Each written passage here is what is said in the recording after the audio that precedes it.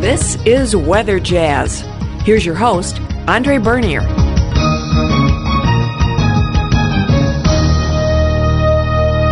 Hi, everybody, and welcome to Weather Jazz, episode number 102 for Monday, February the 24th, 2020. A quick little weather update for those of you that like a little more information.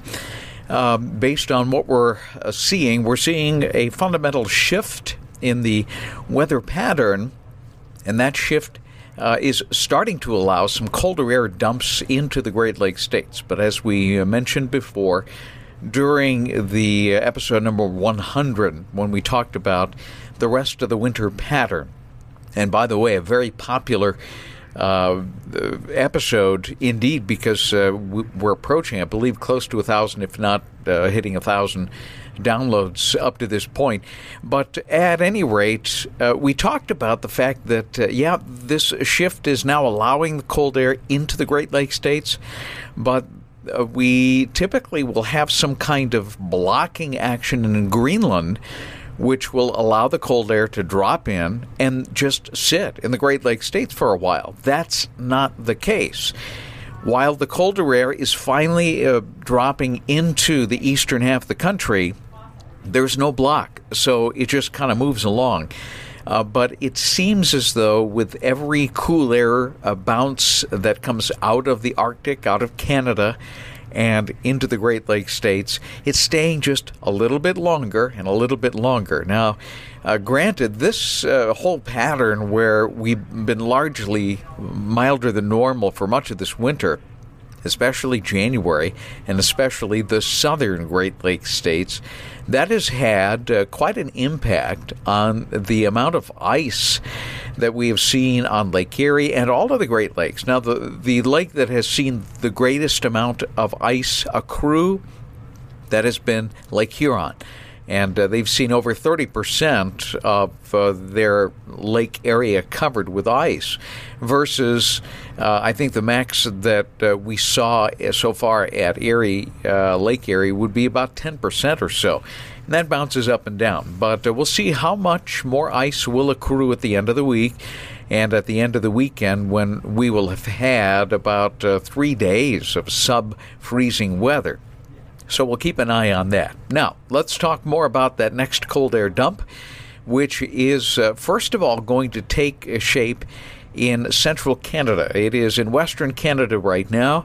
The cold air will stay out of Ohio until Wednesday sundown. So essentially what that means is that all of the precip is going to be in the form of rain. And it'll come in various stages. At times, we'll have a pretty good conglomeration of showers come through, like the one coming through for tonight, for instance, if you're listening to us on a Monday night. That will kind of ease up as we get up on Tuesday morning, but we'll have another batch probably becoming more numerous again Tuesday night, and we'll probably go through the same thing on Wednesday.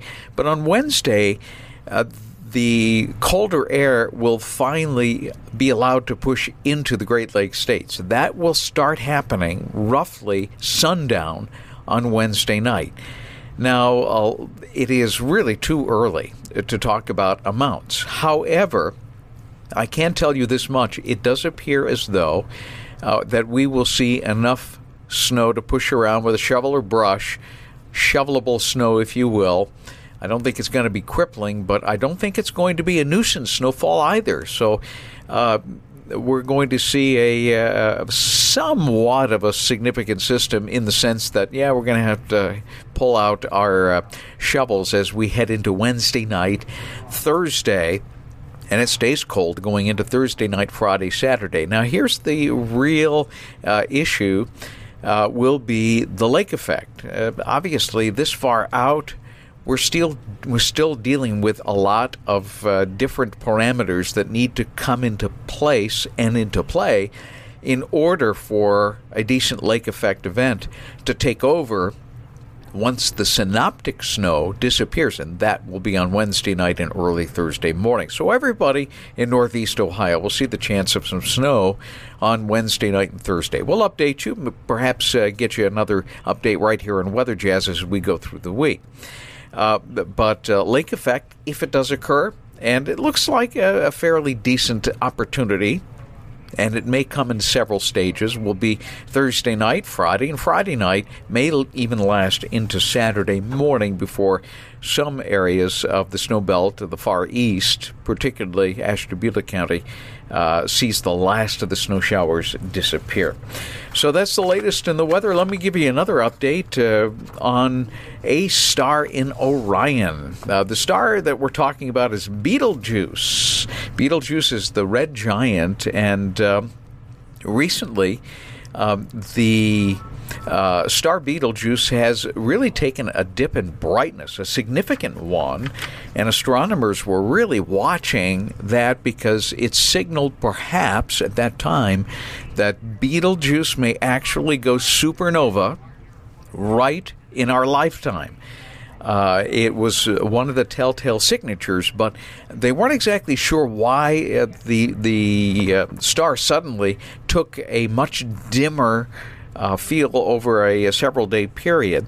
There was speculation that perhaps it might be just a dust cloud that it puffed out, and that would certainly reduce the amount of light that we would see from Betelgeuse. Well, the date that they came and that they were really looking for was February 21st. That date came and went, and the real telltale signature was if the star began to increase in brightness again on February the 21st, that it was probably something other than the star collapsing and getting ready to go supernova.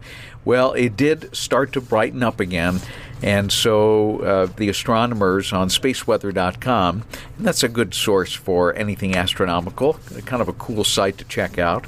And I will provide a link on Weather Jazz episode 102 for you on weatherjazz.com. But they say that essentially they have called off their supernova watch on Betelgeuse, the red giant in the constellation Orion, which is a very, very prolific, easy to recognize constellation that we see in the winter months and even in the early spring in North America. Hope you're having a great night. We'll continue to monitor the system, which will be slowly taking shape here. In the meantime, rain to start. So a good old-fashioned Florida car wash coming your way. All the salt perhaps will get removed from your vehicle before all of it jumps back on to it at the end of the week. Have a good night, everybody.